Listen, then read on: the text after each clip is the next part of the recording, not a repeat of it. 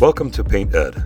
PCA provides painting contractors with connections they need to grow their business. To find out more and to become a member, visit pcapainted.org. Find more great content like this on PCA Overdrive. A subscription to the platform is included with membership. For all of you non-members out there, sign up for a free trial. PCA Overdrive is available on the App Store and Google Play. Ladies and gentlemen, welcome back to Contractor Evolution. This is Benji. I hope you're having a great day. Business is a pressure cooker as it is. Running said business with your father, mother, son, daughter, nephew, cousin, etc. adds yet another layer of complexity that only those working in family businesses understand.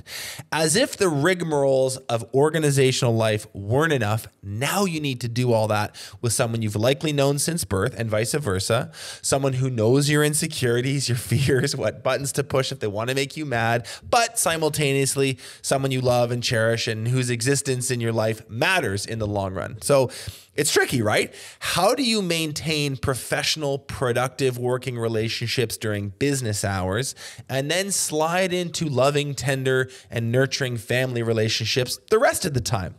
Then comes the question of succession planning. Who is going to run the business when mom and dad retire? How do we structure and prepare for that transition? There's a lot to unpack here, which is why we're very fortunate to have David C. Bentall on the show today. For 2 decades, David worked in his family's real estate and construction business, Dominion Construction.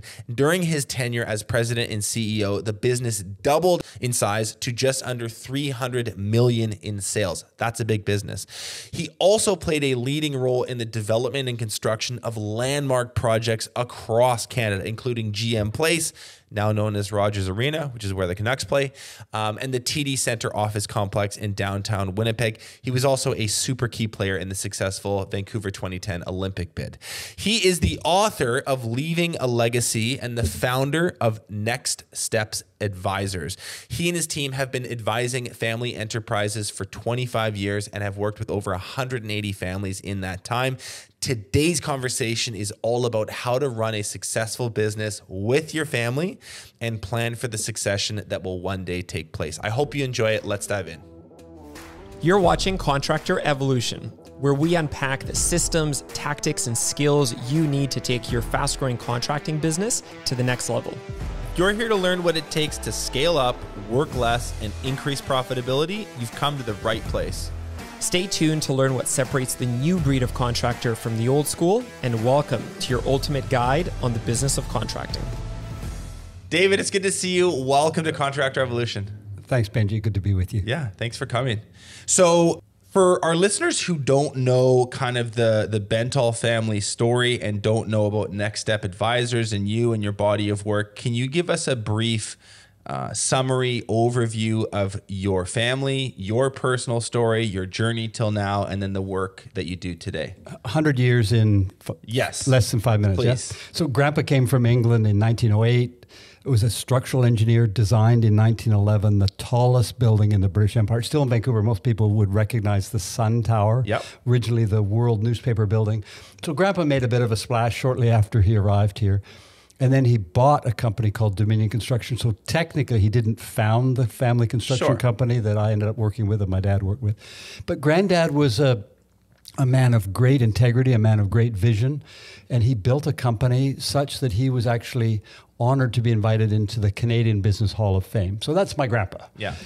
My dad joined the family firm in 1938, just prior to the war. And he worked for the family company, Benji, 50 years, 1938 to 1988. And both Grandpa and my dad transitioned this construction company into, first of all, a design-build company. So we built General Motors Place when I was president of the company. We built that on a design-build basis. The vast majority of our work was done design-build.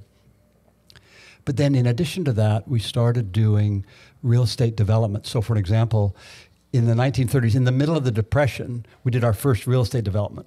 We built a building for General Motors just prior to the Depression. We had a new one designed for them for Calgary. And they said, hold on, we don't have the money. Great timing. And my grandpa said, well, how about if we build it and lease it to you? And our VP Finance said to my grandpa, Charlie, are you out of your mind? If the largest corporation in the industrial world doesn't have the money to build a building, I don't think we do. Like, why would we be doing it? And my grandpa brilliantly said, if the largest corporation in the industrial world will sign the lease, why wouldn't we? Yeah. So we started in the real estate business in the middle of the Depression. Crazy. So then over the years we started building shopping centers. So when Safeway came to town, we built 25 Safeways, opened one every month for 25 months. So and there was surplus land, so we ended up building shopping centers around Safeway stores. And then Dad and Grandpa built the first Bentall building in 1949. And over time, my dad got the vision building, going to New York, seeing the Rockefeller Center. Thought, wouldn't it be wonderful if something like that here? So we had this vision of a complex integrated architecture, plazas and fountains. And so funny little a small world, like our head offices are in Bentall 3. We know it well. You guys did a great job. Thank you. When I graduated from university, that's where I got my first job, went to work in the Bentall Center. So I joined the family company right out of university. And like my dad and my grandpa, I was passionate about the real estate side of things, so I wanted to work in the real estate side. So I worked more or less for 10 years in the real estate side of the business. Part of my apprenticeship, I worked in Calgary for 2 years, worked in Toronto for a couple of years, worked in California, and joined the family firm. Ultimately, Benji, the tragic part of it is my uncles and my dad were ownership partners. Mm-hmm. And my uncles, on my dad's 50th anniversary with the company, decided they didn't want him anymore. Mm-hmm. Didn't want the company no more, didn't want me, and they sold everything. Mm-hmm. And as part of that, they decided to sell the construction business. My dad said, you can't do that. That's the company that Granddad ran. That's the company that built everything. And my uncle said, well, this is business. We want out. We want out. So my dad said, well, can we buy the business? And so my sisters and I bought Dominion Construction. So that's how I ended up over time becoming president of the construction business. When was that? What was 1988. Okay. And so I ended up being part of the leadership team for 10 years, 1988 to 1998, and ran that company. So you guys had this real, like you guys are a construction family, construction and real estate family. Yeah. You've got quite the empire. You've been building things up for decades. In the late 80s, a set of uncles say, we want to liquidate, we want to go do other stuff. You guys decided we don't want to do that, and were you able to actually purchase it from the uncles and hold on? Yeah, we actually, for those who were tax-minded, we did a butterfly of assets. So we actually acquired the construction company largely debt-free, and my uncles got some buildings instead. So we actually, interesting. My sisters and I bought the business in 1988 and owned it together as partners for 10 years. You guys still own it? Is it still in the family? No, my brother-in-law came to me in 1998, 10 years later, and said, David, you're president and CEO of the business. You're 40% owner of the company. We've paid back all the debt. We did incur some debt. We paid back all the debt, bought out your brother. You're the only member of the family working in the company. Why don't you buy your sisters out? Mm-hmm. And so I made him a proposal to buy the business. Frankly, my heart wasn't really in it, Benji, because my passion was over on the real estate side. Mm-hmm. And so he looked at my offer and said, I think the company's worth more than that. And without going into all the details, he offered to buy the business for me. And I went home and said to my wife, I never wanted to be in construction in the first place, and so sold the business to my sister and my brother-in-law. Now, this kind of story of the family and building all this up over the years is detailed in this book, Leaving a Legacy, but it has led you to do what you're doing now, which Next Step Advisors. So tell us a little bit about the mark that family business had on you and how it led you to kind of operate in the succession planning family enterprise space that you do today. The book's actually a funny story, Benji, because when I was getting some training to become an advisor to work in families and business through the Family Firm Institute in the U.S., my mentor said to me, David, I'd like you to write an article just describing your transition from a family business executive to a family business advisor. So I opened my computer, and as you know, I'm a competitive water skier, so every time I went to a tournament, I just opened my computer and worked on it a little bit. I ended up with a few words on a Word document, and I sent it to the editor for my first book, and I said, can you help me turn this into a little 4-page... A blog? No, I said, no, it was before blogs. It was ancient. I said, can you turn it into a 4-page brochure that I can pass on to people? And she read it over and said, David, you realize how much you've got. You want 4 pages. You realize you have 120 pages. You've got a book. And I didn't realize that. I was just typing into the computer. So I ended up, Benji, chronicling my experience going from a family business executive to a family business advisor. And at the end of, when I finished the book, I read it over. Okay, what do I learn? And basically the book is about all the mistakes we made, the 25 mistakes we made as a family. Those are my favorite kind of books. You did a nice job of that. Just learn, don't do what I did. Yeah. Do the opposite. Yeah. And what is Next Step Advisors today? Like what are you guys exactly? Fundamentally, we are a firm that comes alongside families in business. You notice we didn't say Next Step Consultants. Yes. Because consultants tell you what to do, and consultants are valuable, obviously. But we work with families, so we come alongside them and advise them, primarily, Benji, as they're thinking about transitioning from one generation to the next. I'm Prithvi Varkiani, and we've got recruiting best practices, painter training resources, and a Bear Pro sweepstakes coming your way in this PCA Minute. It's recruiting season. If you're wondering where all the good candidates are, we got you covered. There's an entire section on PCA Overdrive dedicated to hiring, recruiting, and retention. Curated from your favorite podcasts, expo sessions, and virtual events, you'll learn to hire and keep rockstars in your company. Just look for the hiring, recruiting, and retention lane on PCA Overdrive. Get your crew field ready faster with PCA's painter training. PCA Overdrive provides free access to painter training videos in English and Spanish. Our training portal offers a more in-depth learning experience through a guided pathway. Each module has an assessment, and certificates are awarded at the completion of each level. To learn more, go to pcapainted.org/training. Finally, enter for a chance to win the Bear Pro Painter Sweepstakes. Price includes $5,000 worth of Bear, Kills, Graco, and 3M products. Visit pca.so/Bear Pro Sweepstakes to enter now. Okay, perfect segue. So many of our listeners would be owning, operating, building businesses that they are proud of, that create opportunity for people in their community. It also creates opportunity for people within their family. And I think in the mind of many of the people in our audience, they're thinking to some degree about how can I keep this entity, this business in the family. I'd love to hand this off to a child or a few children, maybe a nephew, what have you. What can you say about the success rate here when it comes to these handoffs, these transitions? Are there any statistics or any stories that might surprise people about business entities moving from one generation to the next? Yeah, Benji, there's a lot of people who speak about statistics. And I took stats. I love stats. A lot of people don't like stats. Stats are very helpful. Like so when I started learning more about this field, what was happening to our family, and as I began to work as an advisor to other families, I discovered that it was very common for people to say, first generation builds the company or starts the company, second generation builds it, third generation wrecks it. And they would quote stats and they'd say, the transition from one generation to the next, people would often say, well, only 30% make it from the first generation to the next, and then the second generation to the third, a smaller number, and then when you get to the third generation, second and the third, it's only 11%.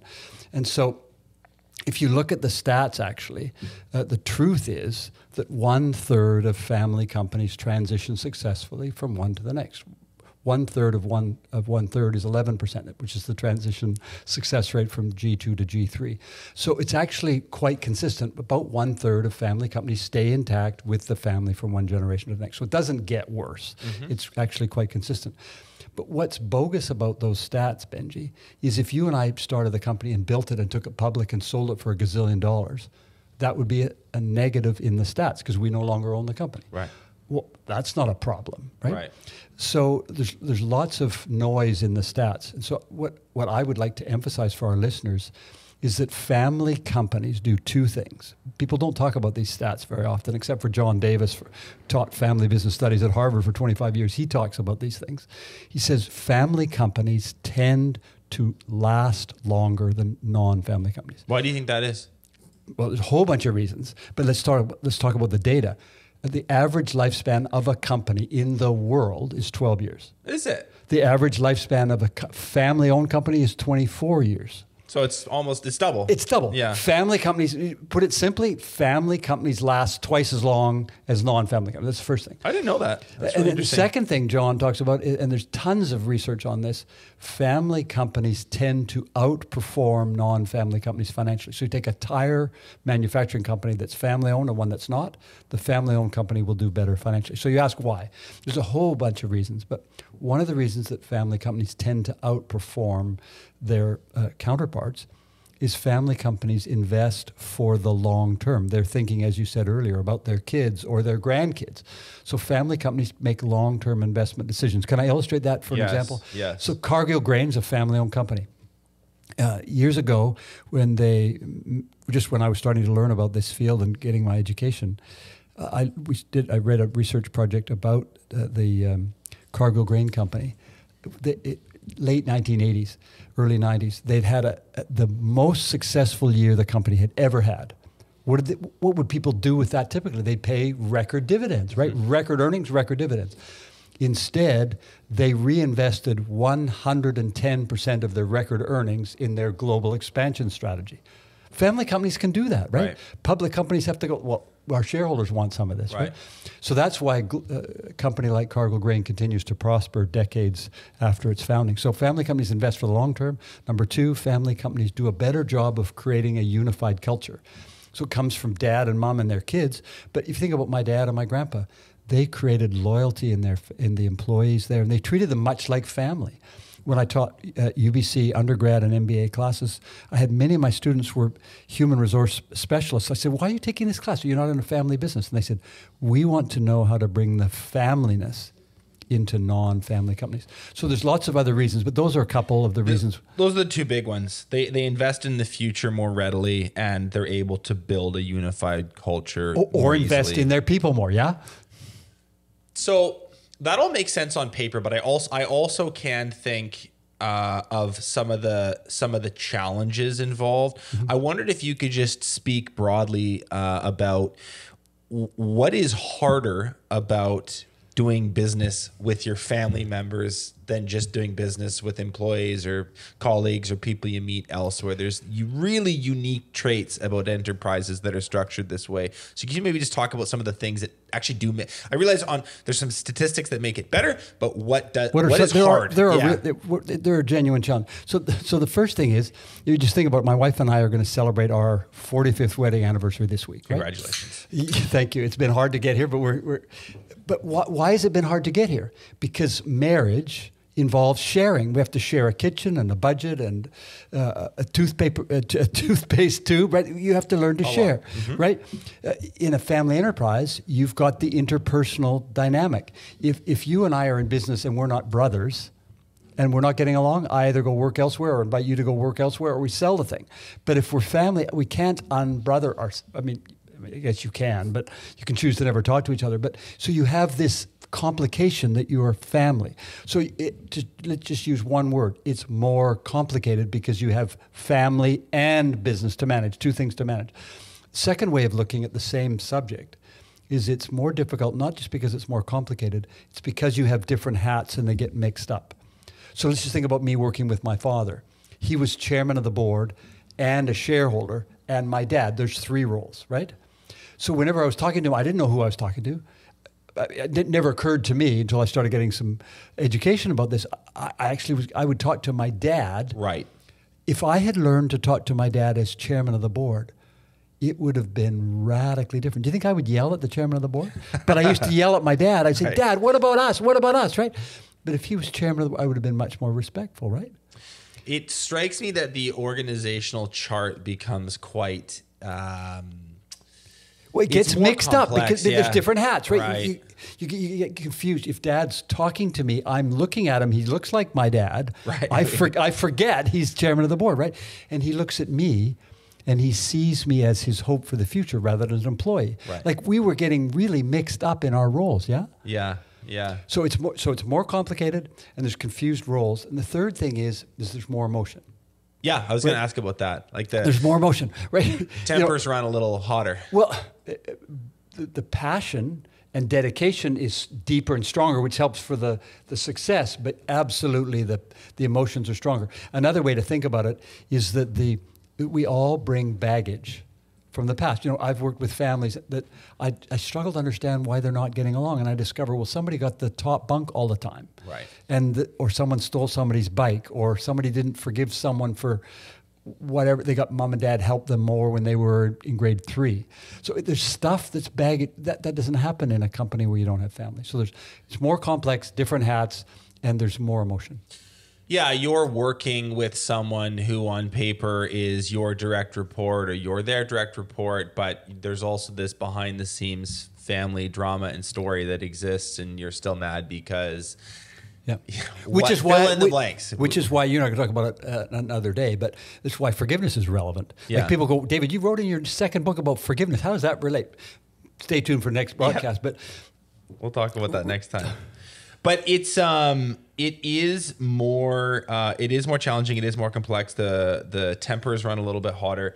In cases where families who really want to transition their business to their kids, but then don't, the desire's there, but they do it unsuccessfully. What happens in those instances? I'm sure there's a laundry list of things, but are there some patterns that emerge? Are you talking about what happens when they don't, or why? Why? Yeah. So typically, there's 2 or 3 big ones. The first is, and I was thinking about this in advance of our time together. The first is that the elder generation, I'm going to surprise you, I hope, and our listeners, the elder generation typically don't have high enough expectations of their kids. The company actually becomes the employer of last resort. Like, you can't get a job elsewhere, don't know what else, come work with me, right? So let me give you an example on the positive side. So I interviewed Larry Rosen, not to be confused with Harry. Larry is Harry's son. So most people who are listening would know of Harry Rosen's menswear. Larry went to work for his dad and became president and CEO of their family company. I talked to Larry and I said, Larry, do you want your boys, his 3 boys, I said, do you want your boys to work in the family firm? And he said, it's up to them. And I said, what do you mean? Notice he didn't say yes or no. He said, it's up to them. And I said, so what do you mean by that? And he said, before any of our boys can even consider coming to work for us, they need to get 1 degree, undergrad, whatever they want, MBA, and a minimum of 5 years experience before they show up at the door. Almost every family, and I've worked with hundreds of families in business, almost every family I've worked with have been reluctant to put any expectations on their kids. Why? Well, I didn't have to do that, so why should I make my kids do that? And my dad used to say to me, David, you could work here your whole life and you still won't know everything there is to know. So come on board as soon as you can. We'll pay you more, we'll give you more opportunities. But when I actually ended up against his advice, with his support ultimately, but went to work for the Cadillac Fairview Corporation at the time. They're the largest largest public real estate company in North America. Went to work for them. My dad said to me, I was dead set against that. And I said, yeah, I knew that, Dad. And he said, best thing you ever did.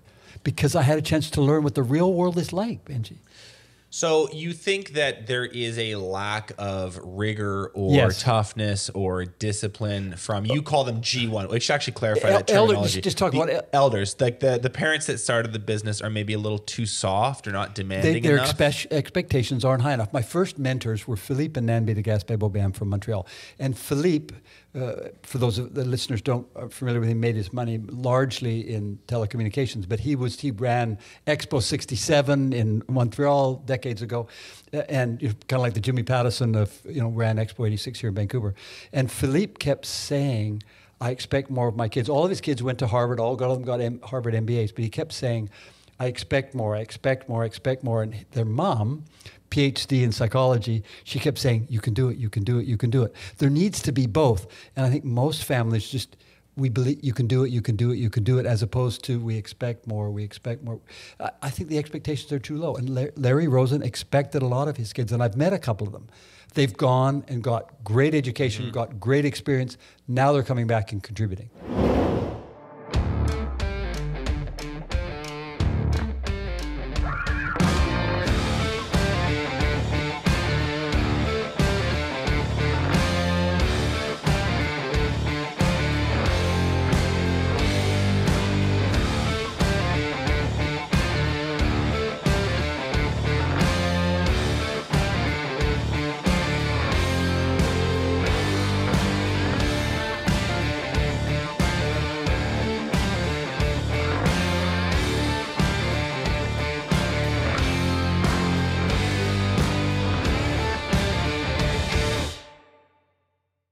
Is it just because they're their kids and they want to give them favorable treatment? Is it because they don't want to come off as a hard ass? I mean, probably why would both. You extend? Why would you be lenient about that? You know, like it's not. It's actually not good. It's actually ignorance. Yeah, I think most family business leaders are ignorant of the fact that they are ruining their kids by not expecting enough. I'll give you an example, not about business. Our youngest daughter, Stephanie, played on a soccer team. First year, they won every single soccer game. Yeah. Their coach was fun. He was a rugby player, not a soccer player. So at practice, they used to throw the ball around with their hands, not kick it. He wasn't teaching skills. They were just having fun. They all loved him. They called him by his first name. John was great. The second year, they lost a third of their games. All the other teams were being disciplined, learning skills. Third year, they lost most of their games. Fourth year, the team folded. Yeah. Why? Were the kids inept? No. Nobody expected them to be disciplined. There's that saying, strong men make good times make weak men make bad times make strong men. Yes. And the cycle repeats. Yeah. Okay, I'm going to try to see if I can do this. Strong parents make rich families make weak kids kids make weak parents who make weak businesses who make poor kids. I've botched the cycle. You get the idea. There's this thing where wealth will create can create softness. You actually, in one of your books, you call it affluenza. Yeah. So just a quick aside, any thoughts for parents who have been successful or are finding success and can see the next 10 years, 20 years of their life while they're rearing children as being quite affluent? You know, that's going to happen, but how do we keep my 3 kids super hungry, super motivated, super disciplined? Read Lee Hauser's book called Children of Paradise, because she talks in that book. She was a counselor for the Beverly Hills School Board, so worked with some of the wealthiest of the wealthy who had more money than they knew what to do with. And she talked about how all of our children have 4 kinds of capital. They have financial capital. They may have very little. They may have a piggy bank. They have financial capital. They have human capital. They have intellectual capital, and they have social capital. And she says most parents of wealth use their financial capital to be generous to their children, and they destroy their kids' ability to grow their own financial, intellectual, social, and human capital. And she says, what should we do with our money? We should use it to help the next generation begin to build their own financial capital, as well as their own intellectual, social, and human capital. So, you know, what does that mean? That means investing in their education as opposed to buying them cars. Mm-hmm. That means giving them opportunities to learn and grow rather than giving them opportunities to be pampered. Right? So it's a completely different mindset. I was chatting with a guy on Friday who took his company public, did really, really well in his business, and he noticed his kids were becoming affluent. Do you know what changed it? What? One of their children was born with autism. Interesting. Just like that. People had a sense to take a step back. So how do we do that? We can't ask everybody to adopt a child with special needs. But you know what we can do? We can take them to Mexico and have them help build a house. I've had the privilege of going 12 times now to Mexico. Can I just talk about 100%? We took our we do those trips too here at BTA. So you're preaching to the choir. So we took our son when he was 16, and our son he's heard me talk about this. Our son John was pretty unhappy in his high school. His 3 daughters. We had 3 daughters and a son. Went to Mexico to build a house. After building the house, on the way home, we took our van. On our way home, we stopped at In-N-Out Burger for something to eat. Are you resonating? So our son John gets in. We had a van with 3 rows of seats. My wife and I were in the front. Our 3 daughters in the middle. Our son was in the back of the van, as far away from mom and dad as he could possibly be. And all of a sudden, from the back, after munching away on the burger for a minute, he said, "You know what's wrong with this family, Dad?" I looked at my wife and I went, "I don't know." "No, John, what's wrong with our family?" He said, "Not enough gratitude. Thanks for the burger." And Benji, what I realized is it just took a few days in Mexico building a house for a family that had less than we did to help our son realize burgers don't grow on trees. I think we need to help our kids understand by exposing them to the fact that there are other people who have way less, because it's too easy to look at, well, I got a 1-year-old used Beamer rather than a new one. Like, that's, my friends all have new ones. Like, what's the deal? I find this whole topic really fascinating, and I'd love to know more about the psychology and what's going on there, because it's such a like it backfires. Like there's one generation or a dad or a mom who just works their ass off for 30 years or 50 years, and they build something amazing, and it sort of soils so quickly. And I have friends, I've got family members, I have in my network, and I can obviously not going to name them, but I can see them in my mind, where it's like, man, like your dad was crazy successful. What are you doing? Not a ton. Well, it's funny. When our son John was getting married, I remember we went out to Starbucks the last night. He was living at home. And I said to him, John, I'm a little bit embarrassed. I said, you're getting married tomorrow, and I don't think I've done as good a job to prepare you for married life, because Mom and I have been married for quite a while. I mean, it's not easy. And he said, Dad, don't worry, you've prepared me for life. I'll be fine. I said, what do you mean I've prepared you for life? I had no idea what he was going to say, and he said, like how you dealt with money. And I said, what do you mean? He said, you would take us on holidays to Hawaii, and you take us beautiful places. We'd have lovely meals, wonderful resorts, wonderful time. And then we come home, and I wanted to get a new wakeboarding magazine, and I'd have to pay for it myself. Like I didn't understand. And then when I went to university, I had to buy my own car. You were paying for university, but I had to buy my own car. My friends couldn't understand why you drove a Jag, right, and I had a 30-year-old Cougar with a piece of rope tying the bumper on. And he said, Dad, you taught me that I need to become responsible for my own financial future, not depend on you. It's interesting. It's kind of two things. There's kind of two things shining through there. One is a level of restraint, where it's like, I could buy you the Jag, I'm just not going just to teach you a lesson, or to show you some discipline, or to educate you on how the world works. And then the second thing is worldliness, where it's like, let's go to Mexico, let's go to Honduras, let's go to Africa, let's whatever, so that you can see how 80% of the planet still functions. So I think those are two really practical pieces of advice around maybe cut. Can help avoid that cycle. Can help avoid the affluence. Exactly. So, okay, back to this question about like succession planning for parents who do want to pass on what they've built to their kids. What should they be proactively doing to set up that transition well? The first thing, let's think about it now. Talk about the transition of wealth and transition of leadership. Let's talk about the two of them separately. Can we talk about leadership first? Let's talk about the two of them, and make sure at the beginning here you explain why that distinction is important. So people talk about succession. It's funny, I grew up in a real estate family, and people talk about, there's three things you need to know about real estate: location, location, location. And people say there's only one thing you need to know about in family business: succession, succession, succession. Right. But Benji, when people talk about that, they often don't know what they're addressing, or they're actually addressing two things that are mixed up. Succession involves, amongst other things, two major components. One is who's going to own the businesses or the assets. That's an ownership succession. Number two, who is going to lead the company or family office? Who's going to be the executive mind behind managing things? Those are two completely different ideas. Let's say you and I are brothers. Our mom and dad might decide to give us equally 50% each of a business. Sure. You might have all the talent to run the company, so they let you run it. Those are two completely different ideas. Right. Leadership is one, ownership's another.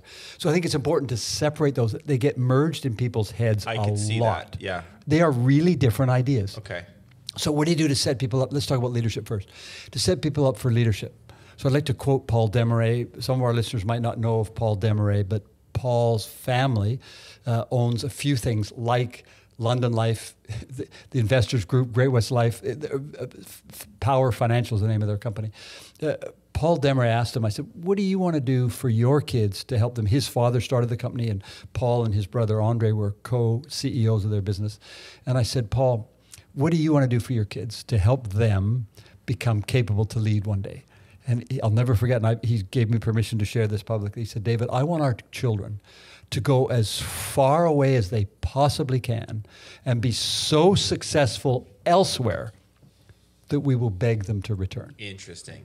You notice that's not pampering. Not that's what does an eagle do to teach an eagle? It kicks it out of the net. Yeah. And Paul said they're not allowed here, just like Larry Rosen. You notice this common theme, hey? Go elsewhere and learn. Go elsewhere. Be so successful that we will beg you to return. I was giving these remarks at a conference here in Vancouver one day, and a gal put up her hand at the end, and she said, what if our children, she was talking about her son in particular, she said, what if my son goes elsewhere and he becomes really successful, working for some other company, and he's in a completely different industry, and he's passionate about that and loving it, and he never wants to come back. And I said, that'd be fantastic. She said, no, that'd be tragic. And I said, bring on the tragedy, right? Like, wouldn't that be wonderful if he was passionate and successful and self-fulfilled and self-reliant? It's a pretty good problem to have. Most people aren't prepared to risk that kind of tragedy. Right. I think that's the number one thing. And frankly, I remember a student from Spain came, and we were talking a bit. They were in the automotive retailing business. They had 6 or 7 dealerships, and he was taking his MBA at UBC, and he said to me one day over coffee, he said, my uncle wants me to join the family firm. I hear you talking about the reasons why I should work elsewhere. Why should I go work elsewhere? And it took us 4 minutes, and we had 12 reasons, right? And one of them is that, I'll give you 3. One of them is that if you look in the mirror in the morning, you'll actually realize you're competent as opposed to being dependent. Totally. You can't buy that. No. Number 2, the other people in the company that work with you will recognize you're competent because you actually earned your spurs elsewhere. Number 3, other members of the family will respect you because you've shown and proven you're capable. That's got to be a hugely important part, the respect of the other people thing. Family and non-family, absolutely. Yeah. If it doesn't pass, if it's not passing the mirror test for you, it's definitely not for everyone else in the organization. Yeah. Any other points you'd make about like just and we're talking about the leadership side here first, anything else that parents can do proactively to set their kids up well? Yeah, I love to talk about this. The idea that I think parents should invite their children to consider is an apprenticeship mentality. Okay. And so the parents need to think about it, communicate it, and help the kids to take an apprenticeship mentality. So let's talk about, I'm in construction. So if you want to become a carpenter or an electrician, you need to go through an apprenticeship. You need to qualify for your trade. If you want to be a lawyer or an accountant, you need to do your articles in order to be invited into the profession. If you want to be a professional engineer, you need to... 100%. Most professions, we go through an apprenticeship mentality. But in family business, all you have to do is have the right last name. Like, what are we thinking? And what I want to suggest to our listeners is, if you're the elder generation or the younger generation, let's talk about what an apprenticeship looks like. Because just because you're born into the family does not mean you are ready to become a leader. It means that you have the opportunity to become an apprentice. So what does that practically look like inside a business? Like that is a great soundbite, and it totally makes sense intuitively. But are there some steps beneath that you would advise? Well, 3. Step 1, out of the nest, go get an education. Yeah. Step 2, out of the nest, get work experience elsewhere. Yeah. Step 3, when you join the company, you're there to learn rather than to rule. Right. Most people miss all 3 steps. They say, "I'm a Bentall. I should lead." Right. But that's how I joined our family company. I thought everybody should be listening to me because I'm the son of the chairman, son of the founder. It's really interesting how that entitlement happens. And by the way, I mean, people might have had a different perspective of me, but I was willing to work hard. Yeah. And I wanted to make a contribution. I was completely blind to the fact that I had this wrong-headed perspective. Partly because I don't want to blame my dad, but partly because my dad said, you're the only member of the next generation working in the family company. We want you to lead it one day. Or he even told me one day, we named you David. David was the king of Israel. We want you to lead. Like, he actually said those words, right? Lovely at one level, right? Beautiful sentiment. His belief in me. Yeah. I wish he'd said, go away and prove you've got something to offer, right? Hey there. I bet business is probably picking up for you right now, and things are feeling good. And using the right tools like Estimate Rocket can help keep it that way. Estimate Rocket offers professional estimates and proposals with digital signature, single source work orders for the entire team, lead to paid job management, full scheduling tools with mapping and time tracking, automated email campaigns, invoicing that exports to any accounting system, and deep data analysis reports. Go to estimaterocket.com for a free 30-day trial to see if Estimate Rocket is a fit for you. So what about the ownership? We talked a little bit about maybe proactive stuff for setting up leadership side. Talk about the other side of this coin too. Okay, so the first thing, let's talk about people like Bill Gates and Warren Buffett. Okay, big names. Yeah, what have they decided? they've decided that their wealth doesn't belong to all of their kids, right? I don't know what Bill Gates has said lately, but years ago he said no one needs more than 10 million. Right. Right? Now, so I'm sure his kids probably, if they heard that, didn't like that because there's billions, but nobody needs more than 10 million. So the first question that I think the elder generation needs to ask themselves is, how much do we want to give our kids? Warren Buffett has said, I want to give virtually everything to charity.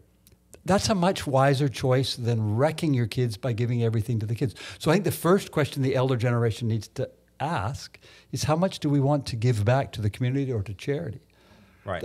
Because too often it's just the legal or accounting. And by the way, I'm a fan of legal and accounting advice, but often the legal and accounting advice is, what's the most tax effective way of passing everything to your kids? That's totally legit. But someone should be asking the question before that, which is, how much do we want to leave to the kids?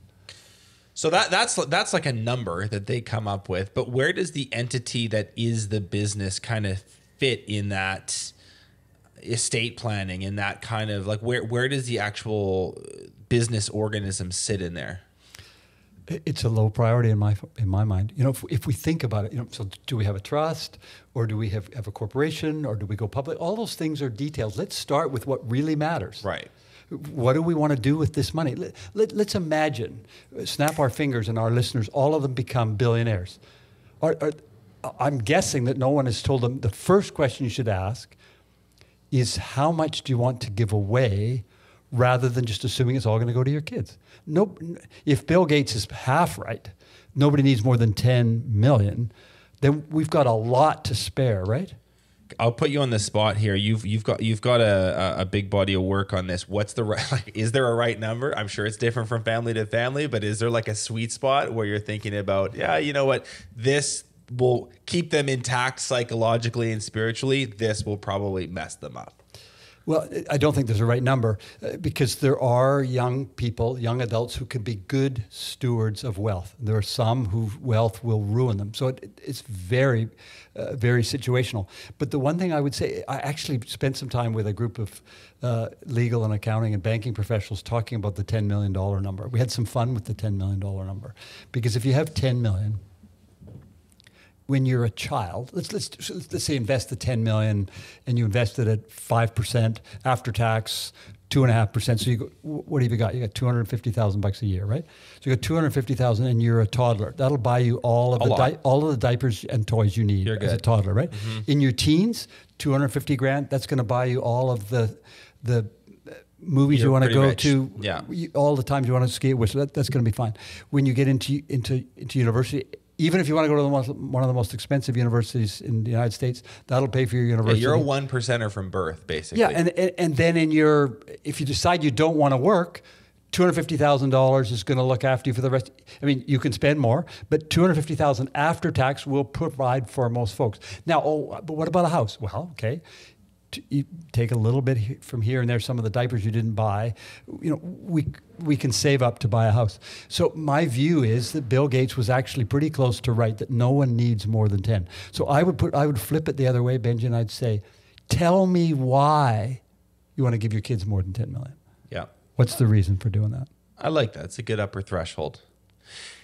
Here's a really common situation going back to parents and offsprings in business. Okay, you've got a set of parents. Let's just say a dad who's and dad's name is Dave, and Dave has run the business for 15, 20 years, 30 years even. Good business, solid, sound financials, good team in place. But then you've got the son who has a different vision. He's like excited. He embraces modern branding concepts. He's a little more into technology and software. He's got a whole host of ideas about how this business, which again is very good, very sound, could go to the stratosphere, could become take it to the next level. Yeah. He's got all these ideas and he's excited, and he's got that sort of like young man's thing going where he's fiercely believes that he's going to take over the world and, be the Bill Gates of HVAC, whatever. Yeah. You know this scenario, like it's a very archetypal situation. I've met him. Yeah. So the dad. So there's two sides to this story. We talked a little bit about what the parents should be thinking about and could be thinking about. Here's my question: what advice do you have for that son? Let's say his name's Tim. What do you tell those kids in these businesses who have a vision for the future, but are maybe at times impatient? I've met Tim. And what I told Tim was, no surprise, go and work elsewhere until your parents beg you to come back. Yeah. Because if you are and I remember saying to, I can see the person in the boardroom in Calgary, and I remember saying to him, if you think you are as good as you think you are, if you are as good as you think you are, go prove it. Mm-hmm. And he said, but I want to work with Dad. I said, I know you want to work with Dad, but you say that you are better than Dad, go prove that elsewhere. Right. And so he didn't take my advice, went to work with Dad, and they've spent the last 15 years arguing because he wants to take over and his dad's not been willing to give him the leadership. Are there any major like best practices that really do make a difference for this? We were talking offline and I was like, what about this? What about this? And you're like, yeah, like a lot of that is a huge waste of time. I think you're talking about we're talking about written succession plans. You're like, yeah, does nothing. So what are the really material, the really substantial best practices, habits, systems that a family could put in place that makes transition a lot easier? Great. Well, we did talk about that offline. And what we were talking about was a study that was done with 18,000 families in the United States. So it was a 10-year study, 18,000 family-owned businesses. And Kennesaw State University, funded by Mass Mutual, studied, would it make a difference if they had a written succession plan in order for them to transition from one generation to the next?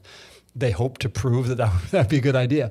And they were shocked to find out you can have a written succession plan and you can have a mess, or you can have a written succession plan and a smooth transition. No correlation. No correlation whatsoever. Interesting. But they did some regression analysis, went back and looked at the data. There must be something in here that we can learn. And they discovered, Benji, there's 3 things that actually do make a difference. Statistically, it's been shown that if families do 3 things, they can statistically enhance their prospects for making a smooth transition. The first is have regular family meetings. So why is that? Regular family meetings enable families to start communicating. Tim and Dave start talking about the vision for the future. They have a chance to talk stuff through. What's the agenda of these family meetings? How often do they happen? Each family can be different. My wife and I started having family meetings when our kids were 6 and 4 and 2. And we started in our first family meeting just about charitable giving. That's all we did. Then later on it became chores, and then became, plans for university and how do you earn your first car. If you graduate from university, we'll give you some money for your first car. So it can include all kinds of things. But the wisest families start including somewhere along the way thinking about how do we communicate. Because Tim and Dave, back to your example, Tim and Dave need to learn to listen to each other. The elder generation needs to listen. Dave's got some good ideas. Right. Tim needs to listen to Dad because it's Dad's company. Totally. So learning to communicate is one of the things that ought to be there. Learn how to make decisions together. So where do we start? Well, let's start with thinking about where we're going to go on vacation together. Or let's start with thinking about what we're going to give to charitably. Or let's start talking, make decisions together about how as a family we handle the chores around the house. Who gets to take out the garbage and who gets to mow the grass? As a family, you can start with just mundane little things like that. And families, the wisest families, you asked how often? Yeah. If you have them once a year, that's not a family meeting, that's a family reunion. Right. So it needs to be at least a couple times a year. Ideally, families will meet more frequently than twice a year. But I remember one family, they didn't have a family enterprise or family business, but they used to meet every Sunday night just to talk about stuff. Interesting. So this is like semi-structured. There's some cadence to it. Structured. Quarterly to start. You could probably do more often. Yeah, and I say structured. One of my mentors, one of my colleagues, says that formality is our friend, and most of us, it's family. We don't want it to be formal. And I remember after we started with our daughter our eldest daughter when she was 6. And when she was 26, we were having our 20th family meeting because we started just doing them once a year because I hadn't learned what I've learned since. And she said to me, I finally figured out why we do these meetings. And I said, why do you think we do these meetings? She said, they're for us. Right. And I said, yes, they are. And she said, I said, why did you, what gave you the clue that they're for you? She said, well, we're talking about how you're helping us set up our tax-free savings account. You're helping us set up our RESP. You're helping us plan for our university. You're helping us with money set aside for our first house. You are trying to help us get a good start in life. And I said, 100%, sweetheart. What did you think the meetings were for? Right. And she said, well, you know, some people play doctor, some people play house. I thought we were playing business with you. Right. She just thought they were humoring Dad to play this game called Business with Dad. Took a while for her to get it, but she did eventually. She got it. What's the second thing besides like regular family meetings? The same research we were talking about, the 18,000 families, they discovered that if you have a board of directors with independent members, you have a radically improved opportunity or prospects of succeeding for one generation. Now, board of directors sounds like a very big business thing. It sounds kind of white collar. It sounds sort of corporate. Like, could you do this for a $5 million roofing business? Absolutely, positively. Okay, so who goes on it? What does it look like? What is it? What role does it serve? Let's talk about size for a moment. Sure. John Ward, who 25 years ago wrote the seminal work called Creating Effective Boards for Private Enterprise. He's now published a new book called Creating Effective Boards for Family Business. Both books talks about how if you got 50 employees, you're complicated enough to warrant having a board of directors with independent members. And I think I told you offline that I have a friend who had a company of one. Mm-hmm. And he said, I don't have a big enough company to have a board of directors, so I'm going to have a board of advisors. And he got together with 3 guys regularly to mentor him. Now he's established a multi-billion-dollar company. I actually think there's a correlation between those two things. He was willing to take an apprenticeship mentality and learn. I think these other men poured into his life and helped him to do that. But for a small business, like what is the purpose of a board of directors? Like what is it there to do? Help you make hard decisions, advise on strategy. So I can give you a 4-day course on it because I teach governance. Okay, but so you probably don't want the 4-day version. So a board of directors fundamentally, let's talk about the $5 million roofing company. The board of directors can help the owners of the family business do several things. The first is to ensure that they're taking the long-term view, which we talked about. That's the advantage of a family enterprise. But let's make sure they take the long-term view. Many family companies harvest their wealth from the business rather than reinvest adequately. So one thing that a board can help balance that. How much do we take out? How much do we invest? So that's one. Number 2, they can help with strategy. Mm-hmm. They can help thirdly remember we talked about the emotions with the kids? They can help we can help with Tim and Dave. Help. Because it's like a third party. It's like and sometimes Dave is actually right that we should do something different online to help grow the roofing company. Sometimes Dad is right that actually the reason we've been successful is because we do it this way, and his son needs to recognize we're going to keep doing it this way. So the board can help with those relationships. So there's a lot of things that a board can do. How many people constitute a board, let's say, for this $5 million business, and where should we find them? Well, two separate questions, but how many? You want to have at least 3 independent non-family participants. And you can have some family members included if you wish, but you want to start by having 3 independent non-families. One, if you just have one person, that's like having a second CEO, so that's not very helpful. 2, you begin to have a brain trust, but by the time you get 3, you've actually got a robust enough group of people that can help you serve as a sounding board, assist you with your planning. And then you were asking what else did you ask about? Oh, I was just wondering, like, how many make up a board, and then where should we where should we find them? What kind of people are we looking for? So, most people, I've helped over 24 families to do this, and they all want to start with their friends or their family. Yeah. You've already got their advice for free. I said, don't pay advice to your friends and family. And then they say, well, how about my lawyer or my accountant banker? You already have their advice, and you're already paying them in another way. So you want to step past all of those who are closest to you and find people who can help you strategically. So can I illustrate that? So let's say you're at a business and you're planning to franchise it. Okay, how are we going to do that? Let's have someone on the board who's done franchising, not to do it for us, but to guide us.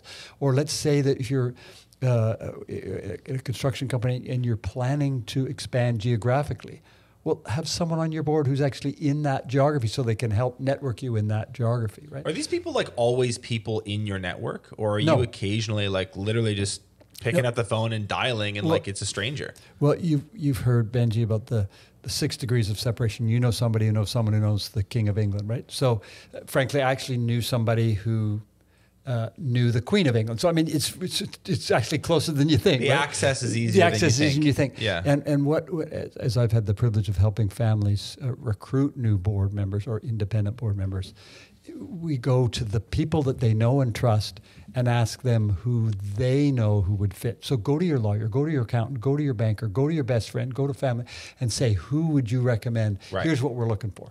Right. Okay. So that's practical advice. You don't need to know them. They don't need to be friends. You don't need to. Frankly, you don't want them because if you're friends, they may not actually speak the truth. You want them a little bit more objective. What was the third thing from this study that really made a big difference? So regular family meetings, board of directors with independent members. And the third thing might surprise you, some form of strategic planning process. And I think for our listeners, this is going to be particularly helpful because many of our construction folk are like my dad or my grandpa, entrepreneurial and opportunistic. And so strategic planning my dad didn't like the idea of strategic planning, but if we put together some form of strategy, and you notice how the research is pretty vague, some form, it doesn't have to be a particular form of strategic planning, but no matter what form we use, a formalized strategic planning process requires the shareholders, the family, the management, all to get on the same page and say we're going left or right. Mm-hmm. So back to expansion. Are we going to expand and move into a different geography or into a different product line? Or are we going to market in a different way? Or are we going to hire different people? Does your business need more reviews? Nice Job can help. Our reputation marketing platform automates review invites to save you time. Reviews are collected and distributed across major platforms such as Google, Facebook, and more. Turn your reviews into customer stories with photos that you can share across your social channels.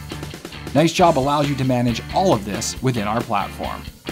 Start your free trial today. We've had many strategic planning conversations on this episode. We are, big proponents of it. Certainly within Breakthrough Academy, a lot of our listeners would have downloaded we have a little process that we think is really great for a small business. But so I think like for the most part, we're sold on the idea of strategic planning because of what it does for our business and its success and our decision making. What's the connection to the family part, and why is it important in this context? Well, let's go back to Dave and Tim. Let's say Dave and Tim have a completely different vision for the future. The strategic planning process allows that to be somewhat synthesized, talk through and create alignment. Or you discover through the strategic planning process that we don't belong in the same corporation because we got completely different ideas, right? Which happens sometimes too. Which is not the end of the world, right? Yeah. Interesting. So I don't like using the word force, but the strategic planning process forces alignment or forces people to choose to go different ways. My brother and I are 12 and a half years apart in age. And when we had the opportunity to buy the construction business, my brother chose not to join with us. So my sister Mary, my sister Helen, and I became partners. I think part of the reason was that my brother had different vision for his life. He didn't want to be involved he was an architect by training. He didn't want to be involved in the construction business. It's a completely legitimate choice. We didn't even get to the strategic planning. We just got to do we buy the business or not? But if we got into a strategic planning, that might have helped us to figure out, do we belong in the same corporation or not? So these three things you think make a much bigger difference than some written succession plan or something else? I'm not against succession plans, but statistically, that makes no difference. What about resolving conflicts? Like, business is just naturally quite the pressure cooker, and there are going to be periods of time where things aren't going well. There's going to be periods of time where there's transition and turnover. There's going to be difficult clients. Like, there's just going to be sections of the journey where it's not that peachy. And in certain intense moments, you'll have, family members really quite pitted against each other. What have you seen be effective as a means of ameliorating that conflict, the infighting when it does naturally occur? What works for families? Okay, so two doors. The first is, how do we avoid it becoming bad? And which is sort of the stuff we mentioned. And I how think do we that's fix it? preemptive a little. It's preventative stuff, right? Yeah. So a board of directors doesn't sound like it's going to prevent conflict. But can I just use a specific example? When I was at our family firm, I wanted to take an MBA, but I didn't want to leave the business to go do that. And I found out that Harvard offered a program called the Owner President's Program. And at the time, 1990, it was a $30,000 program. So I talked to our chairman of the board. I was president. Talked to our chairman of the board, non-family member, Dick Myers. He used to run Dillingham of Canada. And I said, Dick, I'd like to take this program. He said, it's fantastic. It's 3 weeks intensive each year for 3 years. It's $30,000. Why don't you do that? So we took it to our board of directors. We had on the board 2 independent non-family members, and my dad and my brother-in-law and Mr. Myers, and my sister Helen. So there was 6 folks on the board. And I remember taking this idea to the board, and my sister harumphed. She's 15 years older than me, Helen, and she said, "No way, no how am I paying for some boondoggle for my little baby brother?" Right. And Mr. Myers said, well, this is not a boondoggle. This is a professional program at Harvard. She said, I don't care. I changed my little baby brother's diapers, and I'm not paying for him to go to this program. And everybody's looking like, what has it got to do with diapers? But anyway, there we go. And so Mr. Myers, quite wise, he said, let's just table that. So at the coffee break, I overheard them chatting. And Mr. Myers said to her, Helen, can we talk about it? She said, you could talk about it you like, but he's not gone. And she said, well, can I just talk? You can talk all you like, but he's not gone. And Mr. Myers said, can I just invite you to look at it a different way? This is dealing with conflict and how a board can be super helpful.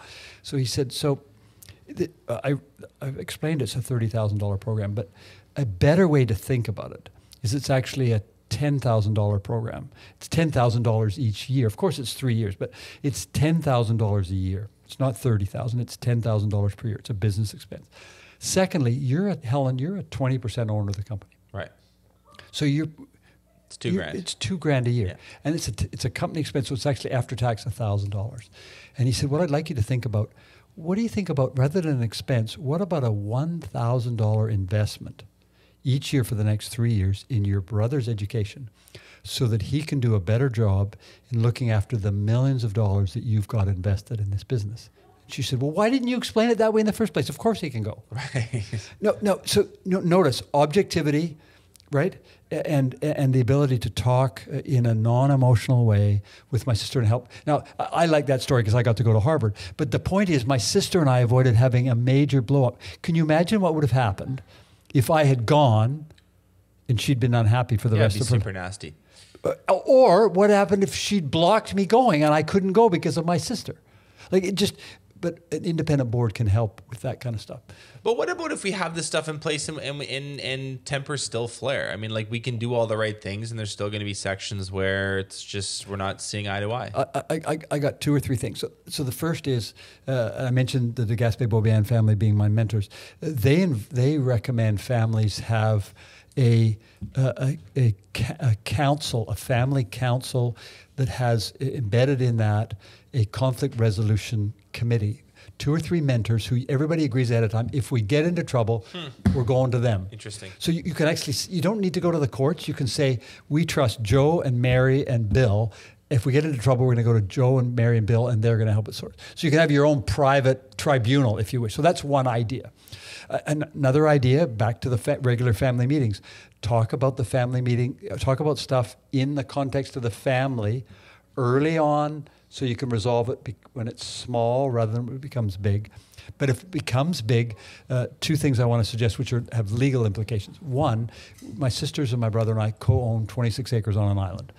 And we went to our lawyer and we said, we don't want to have a lawsuit if we don't agree.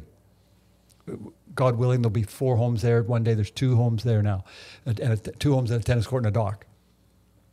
So what we put in our shareholders agreement is, in polite language, we will not sue each other. Right. Right? But what if we don't agree? So we wrote in that, number 1, if we don't agree, we'll talk. If we still can't agree, we will write a letter saying we want to negotiate something different than we've got over the next 60 days. Right. I'm putting on notice, Benji, if we don't get an agreement on 60 days, I'm going to go to step 3, which is we're going to go to mediation. And if we don't get an agreement within a specified period of time on mediation, then we're going to go to binding arbitration. So we actually had a process set up. And as a family, we used that once. When you disagreed on something. Yeah, my siblings disagreed. Some trees got cut down and somebody was unhappy about what happened. And so rather than having a lawsuit, we had a negotiation, didn't get us very far. So we were on the verge of mediation, and we estimated what it would cost to do mediation. And the cost of mediation was going to be maybe 80 grand. And so one of the parties, I said, I was not a party to the dispute, so I said to one of my siblings, I said, instead of paying $40,000 for half of a mediation, why don't you offer $40,000 to settle this? And that person offered 40, and the other person said, how about 50? And it was settled. So the point is, you can do stuff that sometimes things have to go to court, but as a family, you don't want to fight each other in court. So why don't we find mechanisms that will avoid that? And now our family, for a few years, we couldn't get together for Christmas. Now we can, because we were able to work that through. And both of my siblings had to forgive each other. This is over the trees?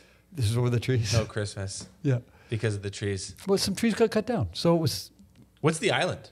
Keats Island. Okay, cool. So I want to talk about one other idea. Yeah. Most family companies, well, I'll say it differently. I think most partnerships in Canada have a shareholders agreement, and in that they will often have, most of them would have, I think, a shotgun clause. Our listeners would probably be familiar with the shotgun clause, but for those who aren't, I'm just going to describe it in 2 seconds.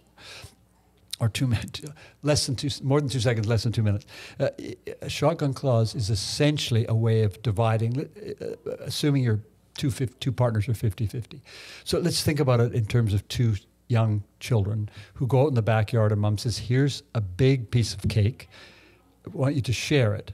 They give one of the kids a knife, and the kid cuts the cake in half. The other one gets to decide which piece of cake they get. Yeah. So Benji, skill testing question. What will that child who has the knife do? Right down the middle. Right down. Why? Because he's giving the power to the other sibling after he doesn't know which which piece he's going to get. So it makes even a nasty kid fair-minded. Yeah. Yeah. So shotgun clause is the same. If you and I are partners, we have a shotgun clause in our shareholders agreement. It says if you and I are done with each other, one of us can pull the shotgun, pull the trigger, and say we're done. And in order to do that, you need to name the price at which you think the company, name the price at which you'd either be a buyer or seller. So say the company's worth $10 million, and you say I'm prepared to buy you or sell at $5 million. The other party has the choice to buy or sell. I think it's a great mechanism. Smart. It encourages even mean people to be nice, to play nice. It gets a resolution. Yeah. It encourages fairness. It gets a speedy resolution, and it's usually a fair result. The problem is often 2 or 3 problems actually. One problem is people stay in partnerships because they're afraid of the shotgun clause because they don't want to be blown out of the water. Sure. So we have bad partnerships staying together because they're afraid, they don't know whether they're going to be bought or sold. So that's one. 2 is often you end up with someone being bought out who's the natural leader or the one who should be owning the company. They're so fed up with the other partner. They end up being bought out, so you end up with the wrong person buying. And then the third thing is it destroys relationships. For sure. So it's not a good idea. So how can we improve on that? So we went to our legal advisor, Bill Miles, now Bordner Ladner Gervais, BLG. We went to him, Bill. We said, Bill, we recognize the shotgun clause is helpful, but we don't want to have that. And so he came up with something similar enough to have all the benefits, but different enough, I think, to make it radically better. He said, why don't you put a private auction in place? So imagine again, you and I are in partnership. I think I've proposed that 4 or 5 times today. So imagine we're in partnership together and you are fed up with me, you want this done. Instead of naming a price at which you're a buyer or seller, you name a price. If you want to trigger the auction, you name a price at which you are prepared to buy me out. Mm-hmm. So let's imagine that, I love using this illustration, let's imagine that you decide you want to move to Australia. Sure. Totally legit. Nice place. It's not that we're not getting along. You just want to go to Australia. Yeah. And we own this company together. So you say, David, I want to go to Australia.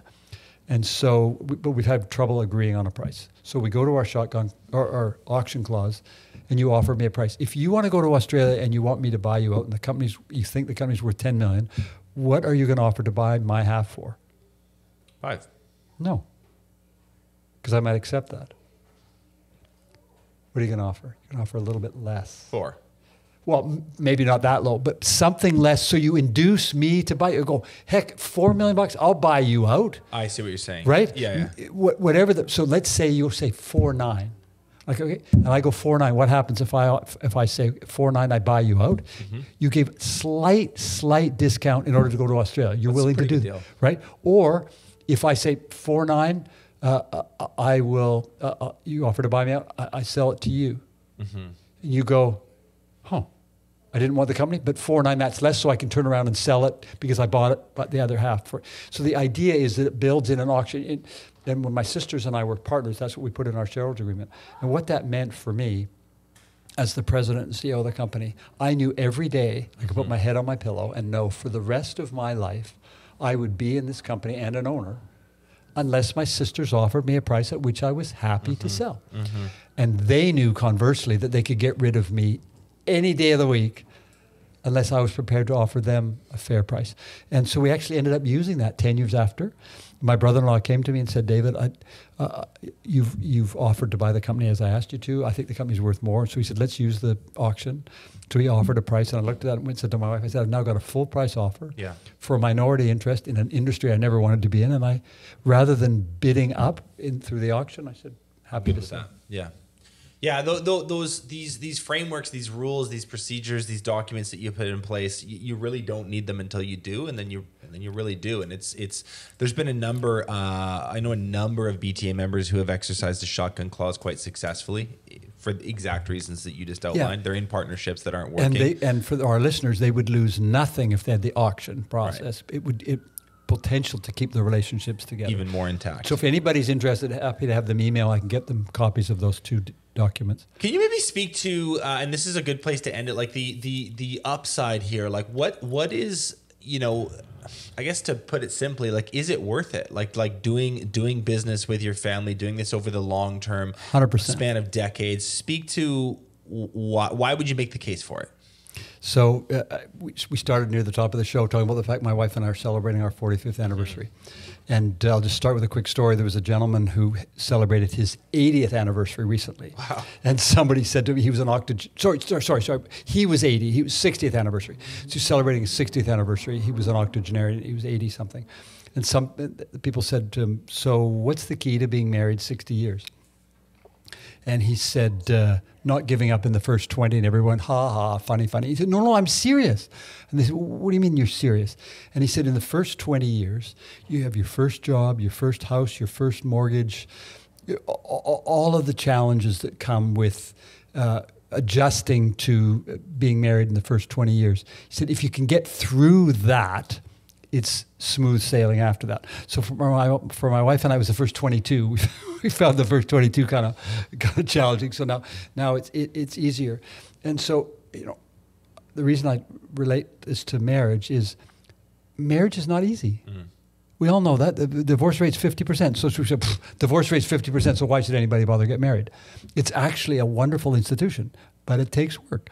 And I think a family enterprise is the same. It's a wonderful institution. Businesses last twice as long. They earn more money.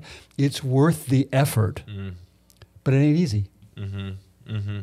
So this, you would make the case that over the long haul, this is better for the family, not just the business. And 85% of all companies in the world are family business. It's the backbone of the economy in Canada, the backbone of the economy of the world. Right.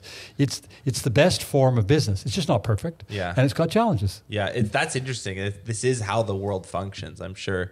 Yeah, it's funny. Half or more than half of the businesses on the planet are No. It's way more than half. What is it? What's the stat? So if you look at all the countries, it's different by country, but rough average is over 85% of all companies in the world. And I remember talking about this to my MBA class. And the next day, one of the students came in and she put up her hand and was mad at me. She said, Professor Benthal, you said yesterday that all around the world, approximately 85% of all companies are family business. And she said, you're wrong. I'm from India. In India, it's over 96%. Yeah. 96%. So it is the vast majority of companies in the world are family enterprise. So we need to help families learn how to manage the challenges. because it's worth it. So interesting. Where can people get in touch with you if they want to learn more about Next Step Advisors? Please go to my website, nextstepadvisors.ca, and just be in touch. We'll link it below in the description. Thank you so much for being here. This has been awesome. It's been fun. Thanks very much, Benji. Appreciate it. Thanks so much for watching this episode of Contractor Evolution. If you've already subscribed to our channel, consider sharing this episode with another contractor who you think needs to hear it.